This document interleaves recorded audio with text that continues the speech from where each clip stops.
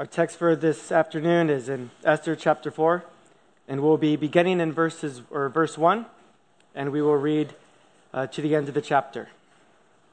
So Esther chapter 4, beginning in verse number 1. And if you're there, and if you're able, would you please stand with me out of respect for the reading of God's word. Esther chapter 4, and verse number 1.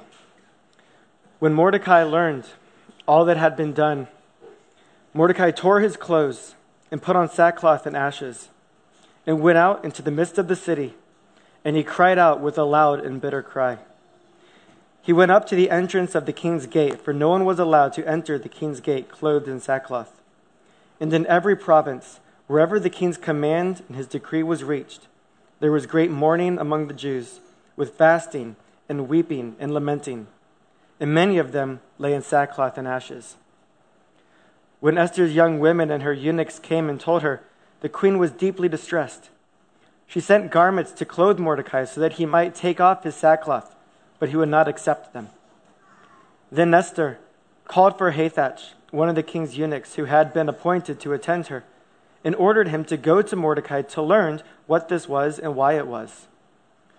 Hathach went out to Mordecai in the open square of the city in front of the king's gate, and Mordecai told him all that had happened to him, and the exact sum of money that Haman had promised to pay to the king's treasuries for the destruction of the Jews. Mordecai also gave him a copy of the written decree issued in Susa for their destruction, that he might show it to Esther and explain it to her and command her to go to the king to beg his favor and plead with him on behalf of her people. And Hathach went and told Esther what Mordecai had said.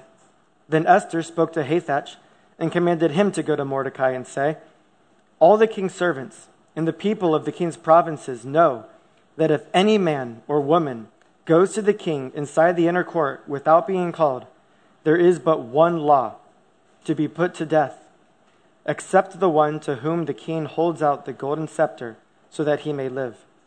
But as for me, I have not been called to come into the king these 30 days. And they told Mordecai what Esther had said. Then Mordecai told them to reply to Esther, do not think to yourself that in the king's palace you will escape any more than all the other Jews. For if you keep silent at this time, relief and deliverance will rise from the Jews from another place, but you and your father's house will perish. And who knows whether you have not come to the kingdom for such a time as this. Then Esther told them to reply to Mordecai, go, gather all the Jews to be found in Susa, and hold a fast on my behalf. And do not eat or drink for 3 days, night or day. I and my young women will also fast as you do. Then I will go to the king, though it is against the law, and if I perish, I perish. Mordecai then went away and did everything as Esther had ordered him. Thank you. You may be seated. Would you join me in prayer as we ask for God's blessing on the sermon this morning? Dear Father, Lord, God, we thank you for this passage. And Lord, we thank you for revealing to us who you are in this passage. Lord, in this entire book, you reveal so much to us about who you are, even though your name is not mentioned. Lord, I pray that as we look at the story in this section of it, Lord, I pray that your Holy Spirit would touch the hearts and open the eyes of every single person in this room, Lord. And God, I pray that you would feed us through your word today. God, I pray this in Jesus' name. Amen. Now, throughout our time in the book of Esther, we've talked a lot about the sovereignty of God and the providence of God. And it's expected. In this book, that's probably the biggest theme. No one really can read Esther without thinking of the providence of God. And as we begin, I would like to read a quote from the preacher Charles Spurgeon as he talks about the providence of God in the natural world. He says, I believe that every particle of dust that dances in the sunbeam does not move one atom or more less than God wishes. That every particle of spray that dashes against the steamboat has its orbit, as well as the sun in the heavens. That the chaff from the hand of the winnower is steered as the stars in their courses. The creeping of an aphid over the rosebud is as much fixed as the march of the devastating pestilence. The fall of leaves from a tree is as fully ordained as the tumbling of an avalanche. In other words, everything that happens in creation, from the most extraordinary to the most ordinary, things that we don't even see, is just as ordered by God's hand as the other is. In looking at our text today, we see just this. God's hand in the ordinary things that don't seem miraculous, but are nonetheless governed by God's hand. Last week we saw, if you were to look back in chapter 3 and verse 12, that the king's scribes were summoned to come to the king on the 13th day of the first month. And this is when they conspired against the Jews. Now, if you were a Jew and you were reading the book of Esther, this date would stand out to you. You would notice something. You see, this date, the 13th day of the first month, this was the eve of their Passover celebration.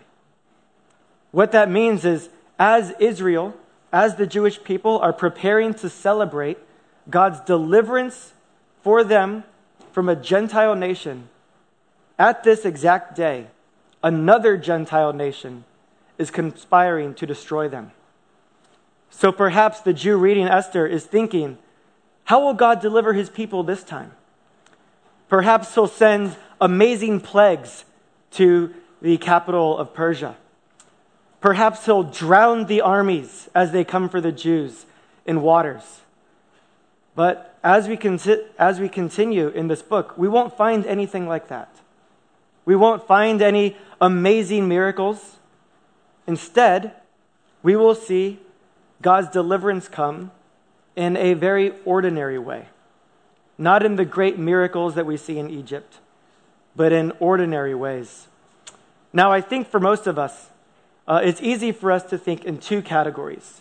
On one hand, there are amazing things. There's miracles that are done by God. And then on the other hand, there are things that just happen naturally. If God does something, then it's a miracle. But if something happens naturally, then that's not God. That's just how the world works. Perhaps you've heard this. Maybe there's Christians and they're praying for someone who's in the hospital. And this person is sick. They're not deathly sick. This is a sickness that people usually are cured from. But they're in the hospital, they're under the care of doctors, and they're healed. And the Christians, they praise the Lord and they thank him for answering their prayer. But very quickly they're told, don't thank God for this. Thank the doctors. This wasn't a miracle. This is just what we expected. But what is this way of thinking? It's this idea that if God does something, then natural causes can't explain it. But if nature does something, then it's not God. Another example, imagine farmers in a drought, and they're praying for rain, and they've been without rain for a very long time. Well, when rain comes, and their prayer is answered, is that prayer only answered if that rain cloud appeared out of nowhere? If it was just a rain cloud created out of nothing? Or is that prayer still answered if that rain cloud had been brewing for months, naturally? The answer is yes. Both the miraculous and the ordinary, all things, from the greatest thing to the smallest thing, is by the hand of God. Ultimately, everything, no matter what it is, things that we could point at and say, wow, that's a God thing. That is something that only God can do. From that to just what we would expect every morning, every afternoon, all things are by God's hand. And here in this text, we will see God's hand both in the participation of his people and in the prayers of his people. So first, let us look here at God's hand in the participation of his people. In this passage, we have an exchange between Esther and Mordecai. Mordecai is pleading with Esther to use her position that she's gotten through her beauty, maybe her personality, to use this position to go to the king and plead on behalf of her people. But she knows the risk. She says in verse 11, all the king's servants and the people of the king's provinces know that if any man or woman goes to the king inside the inner court without being called, there is but one law, to be put to death, except the one to whom the king holds out the golden scepter, so that he may live. But as for me, I have not been called to come into the king these 30 days. It had been a whole month since the king had called for her. Perhaps the favor that she had in his eyes had grown cold.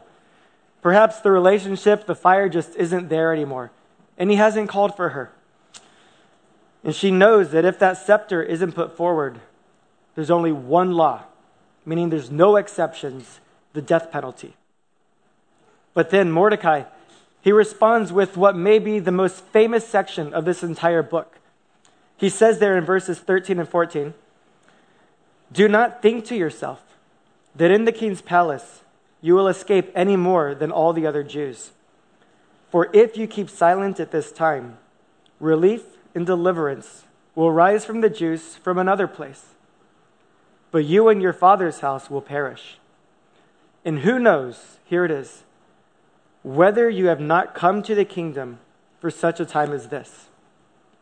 Now notice that he says relief and deliverance will rise for the Jews from another place. Yes, it's true that God is sovereign. It is true that God is in control of all things. And we know that God will remember and uphold the covenant made with Mordecai's fathers. Even if they were to die, God would bring deliverance to Israel. But then he goes on in the next verse and he says, who knows, Esther, whether you have not come to the kingdom for such a time as this? Was Esther placed in this position for such a time as this? The answer is yes. Now, why was she in this position? Was she naturally just the really maybe ugly, simple-looking girl? But then when she stood in front of the king, a miracle happened. And the king's eyes changed, and he saw her completely differently, beautiful. Well, no. We don't get any hint that something like that happened. It seems like she's the queen because of her beauty. Maybe because of her personality. It doesn't seem like there's any miracles going on. But did God put her there? The answer is yes. God has brought Esther for such a time as this. And notice that Mordecai is including Esther's participation in this. I think many times we have the wrong idea about God's providence. Let me explain what I mean. I think many times if we were Mordecai, maybe we would have sent a message to Esther saying something like, Esther, there has been this horrible law made by the king. Everybody is terrified. But Esther, hit your knees. We know that God is sovereign, and we know that he will take care of this. So let's just watch and let's pray. I think many times that's something that we might say. And it comes from something good. We know that God is sovereign. We know that God is in control. But sometimes we forget that many times God accomplishes his purpose using his people. When I say participation of his people, I don't mean that us and God are accomplishing things together on equal terms. What I mean is that we, God's creation, are tools in God's hand. God can use his people to carry out his will.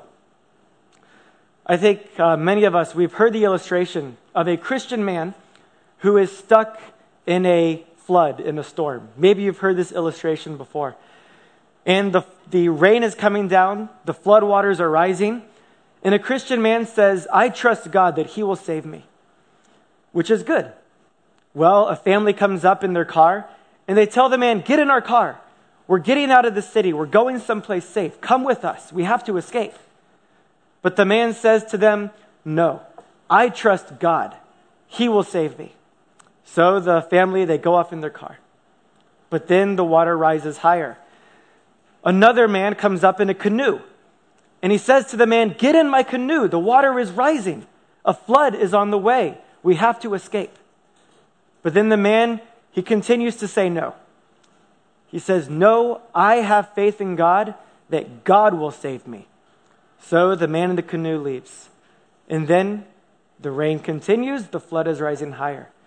Now the man is on the second floor of his house, and a police motorboat shows up. And the policeman says, "Get in the motorboat. You will die here if you do not leave." But the man says, "No, I have faith in God that He will save me." So the motorboat leaves. Eventually, the floods rise higher, and the man is on his roof. I don't think this is a real story, otherwise it's really sad. But the man is on his roof, and a helicopter shows up. And a rescue man comes down on the ladder, and he says, "Sir, this is your last chance. You have to get on here with me, or you will die." But the man folds his arms, and he says, "No, I have faith in God that God will save me." The helicopter leaves, the water comes up, the man is swept away, and he dies. Well, what was the problem with the man's thinking? The problem was that he was expecting a miracle. The problem with his thinking was that God could not save him by ordinary means. God could only save him if it was a God thing. Well, we say if this was something that nobody could explain. Maybe if God had miraculously evaporated the waters, then that would have been God. Or maybe if God had lifted up the water and thrown it into the ocean, then the man could have said, "This was God." But if he had gotten in the car, in the canoe, in the boat, then he thought, then I would have been saved by people, just by ordinary natural things, and not by God. See, the purpose of that illustration is that it shows that God many times works through means in His creation. Many times God works through people. God works through doctors. Healing is of the Lord, but God works through doctors. Salvation is of the Lord, but God works through the preaching of the gospel. God works through relationships between us and unbelievers. God works through means to carry out His purpose. And that doesn't mean that it's not Him doing it. It just means that God has graciously brought us into what He does, and He works through the participation of His people. And I ask you, as we think about our lives, what is it that we're trusting God for in our life? It's good that you're trusting in God. Absolutely, it's good that you believe in the sovereignty of God, that you believe that God is in control and that He will provide for you, and that His providence is behind all things. But don't fall in to a very common pitfall for many Christians who, though they believe in the sovereignty of God, they forget that God delights to use means. As we look in history, we see a man who was named William Carey. You might know him as the father of modern missions. Well, this was years ago, and William Carey was at a meeting of Baptist leaders. These were particular Baptists, so these were Baptists who believed the sovereignty of God. They believed that God was sovereign even in the salvation of the lost. Today we may call them Reformed Baptists. But he was at this meeting, and he was trying to get the leaders to believe that, or to put some value in overseas missions. Well, while he was speaking on the importance of missions, an older minister stood up, and he said to him, maybe not angrily, I'm not sure, but the man said to him, "Young man, sit down. When God pleases to convert the heathen, He will do it without consulting you or me." Well, eventually in response, William Carey had to write a pamphlet entitled "An Inquiry into the Obligations of Christians to Use Means for the Conversion of the Heathens."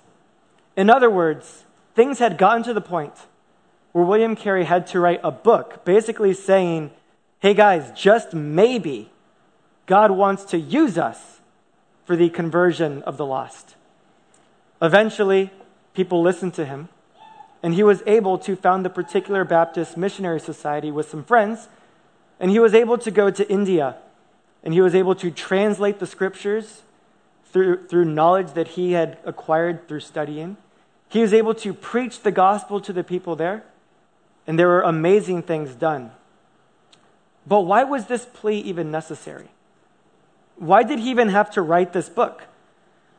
Well, the problem was that the people of his day, while firmly believing in the sovereignty of God, something that is absolutely true, while firmly believing that salvation is of the Lord, which is absolutely true, they forgot that God uses means, that God uses people.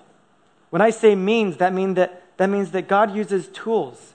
He uses things that might seem natural and ordinary, but God uses them to bring about extraordinary things, such as the salvation of the lost and the deliverance of his people under the Persian Empire. And again, I ask you, is there something that you're trusting God for right now? Maybe you're trusting God that you would gain favor in your job. It's good that you're trusting God for this. But don't fall into the pitfall to think that you should just go to work, do nothing, keep your head down, and just allow God to work miracles in everybody's minds. Perhaps God will use you to bring favor for you in your job. Perhaps you think about your marriage, and you're praying for your marriage, which is absolutely a good thing. Of course you should pray for your marriage. But don't think that you can just neglect your marital duties. You should neglect love for your husband and your wife and just expect miracles to show up. Because yes, while we pray for our marriage, while we pray for our jobs, while we pray for raising our children, and while we pray for meeting the needs of those around us, we recognize that perhaps God uses people. God uses the stuff that we do. God uses our obedience. God uses us for times such as these. And yes, while we believe that God is sovereign and while he is in control, we are still obeying him and trusting both things, that while we work, God is working through us. We don't sit around waiting for miracles while neglecting what he tells us to do. Instead, we work and we obey, and we trust that God is there working through us. Believing in the sovereignty of God doesn't mean that we let go and we let God. If what we mean by that is that we just sit around and wait for miracles. But no, while we continue to obey, we trust that God is working. Now we see that in the participation of people. But here in this passage, we also see the hand of God in the prayers of his people. Look with me again at verses 15 and 16. Esther is preparing to go to the king, and she tells Mordecai, "Go, gather all the Jews to be found in Susa, and hold a fast on my behalf. Do not eat or drink for 3 days, night or day. I and my young women will also fast as you do. Then I will go to the king, though it is against the law, and if I perish, I perish." Now she's agreed to go along with what Mordecai has requested. Even at the end, she bravely says, "If I perish, I perish." Now if you notice, though the points that we're looking at here is God's hand in the prayers of his people, there is no specific mention of prayer here. Now, usually when fasting is mentioned, prayer goes right along with it. So perhaps there's a reason that the word prayer is left out when it says fasting.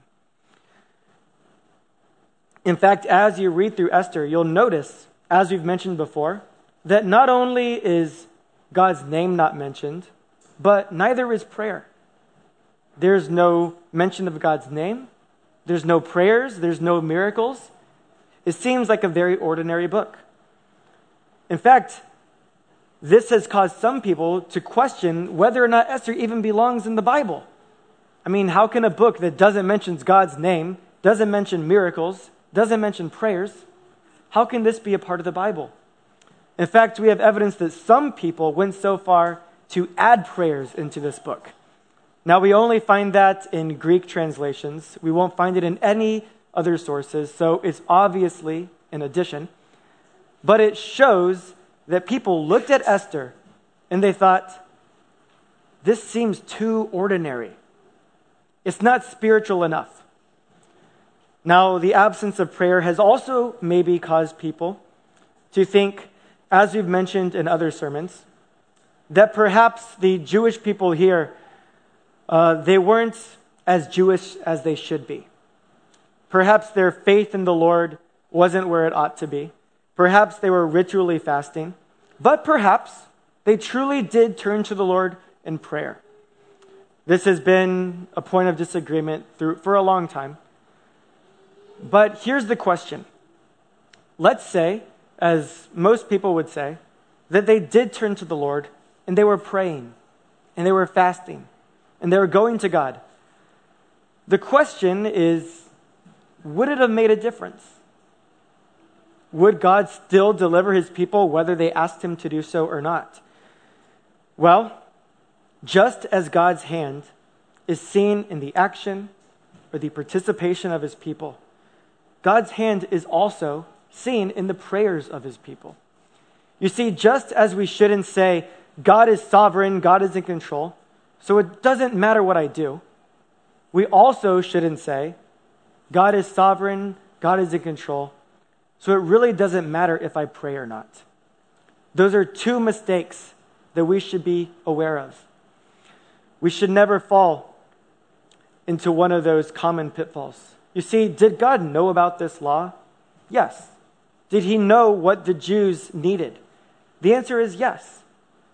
But just as God knows all of our needs, and just as God knows all of our desires and the things that we need, the things that we want, God invites us to bring those needs and to bring those desires to him. You see, the reason that our prayers are brought before God are not to convince God of doing something that he doesn't want to do. Whenever we pray, we're not trying to make God any better than he is. What we are doing is we are deepening our dependence on him.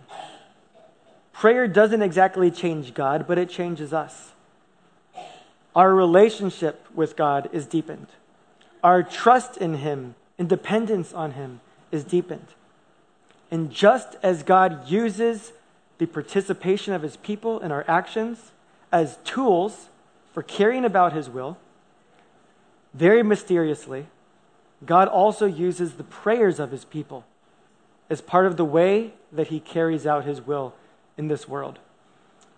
There's no reason for us to think that just because God is sovereign, that we shouldn't pray. Or that just because God is sovereign, it doesn't matter what we do. R.C. Sproul was once asked a question: does prayer change God's mind? And R.C. Sproul replied to them, the answer is no. Prayer doesn't change God's mind, but it does change things. Now, what does that mean? What it means is that while prayers don't change God's mind, things change according to God's sovereign will, which he works through the means of our prayers. Now, what does that mean? It sounds mysterious, and I think sometimes because it doesn't really make sense in the way we see things, we neglect it.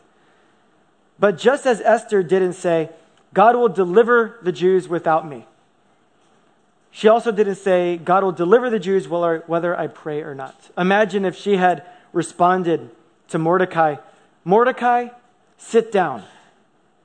God will deliver the Jews without me, without you, and without the prayers of his people. But she didn't respond that way. And the author of Esther doesn't want us to think that way. Instead, we should never forget that just as God uses people, he also uses our prayers. And like I said earlier, we shouldn't forget one while hold the other. It's true that if you go to work, or if you're there in your marriage and you're praying, when I say that God uses the participation of his people, that doesn't mean neglect prayer, don't trust in God, and then just do it all. And when I say that God uses his prayers and the dependence of us on him, that doesn't mean go into your room, pray, and then neglect any sort of obedience in trying to trust God in what you do. No, both of them have to be together. That is how God works. God is in control of all things. But as he controls and as he works through history, he is using his people, both in how they obey, how they trust, and how they do good in this earth. And he also uses our prayers as we go to him in dependence. Both the miraculous and the natural are God's working. It's interesting that this entire book, it seems so ordinary. As we mentioned earlier, there's no mention of God's name. There's no miracles at all. There's no prayers, not even a hint of something supernatural. But still, we see God's hand. God is working through things that seem very ordinary. And maybe for you, perhaps you've been here for a while, and you're thinking about the future, and maybe there's worries in your mind. And you've heard sermons on providence. And those sermons and those messages were made to bring you comfort. So as you're thinking about your future, and you're thinking about the stress in your life, and you hear about God's providence, and it comforts you, I hope that doesn't comfort you in the sense of, okay, God is in control, so I can just sit back and I'll just watch him take care of it all. No, I hope that as we look at how the Bible tells us about providence, we trust that God is working. But with that trust, we trust that God is working through us. Or perhaps it would be better to look at the other way around. As we are working, as we are obeying, at the same time, we are trusting that God is working in and through us. And perhaps you're visiting with us. Perhaps you are not a Christian yourself. And perhaps you're wondering why you're here. Maybe you found this church through Google. Maybe a friend invited you. Maybe on normal days you're not at church on Sunday morning. I'm not sure. But you probably didn't wake up this morning just like a robot, and then some miracle brought you here. You just fell into a trance and here you are. That's probably not what happened. Perhaps it seemed like very ordinary reasons you're here. But I want to tell you this, that whatever ordinary reason brought you here, it was directed by the hand of God. Perhaps God used very ordinary things to bring you here to hear an extraordinary message. You see, here we talk about a man named Jesus who died on a cross. You see, the God of Esther and Mordecai, he delivered the Jews here in a very ordinary way. But that God extraordinarily took on flesh and became a man. He was born of a virgin extraordinarily. And then he lived what seemed to most people to be a very ordinary life. While on the cross, by what seemed to be ordinary things, political reasons, a friend who had greed and wanted money, what seemed to be very ordinary things put him on a cross where miraculously he gave up his own life and then was naturally dead.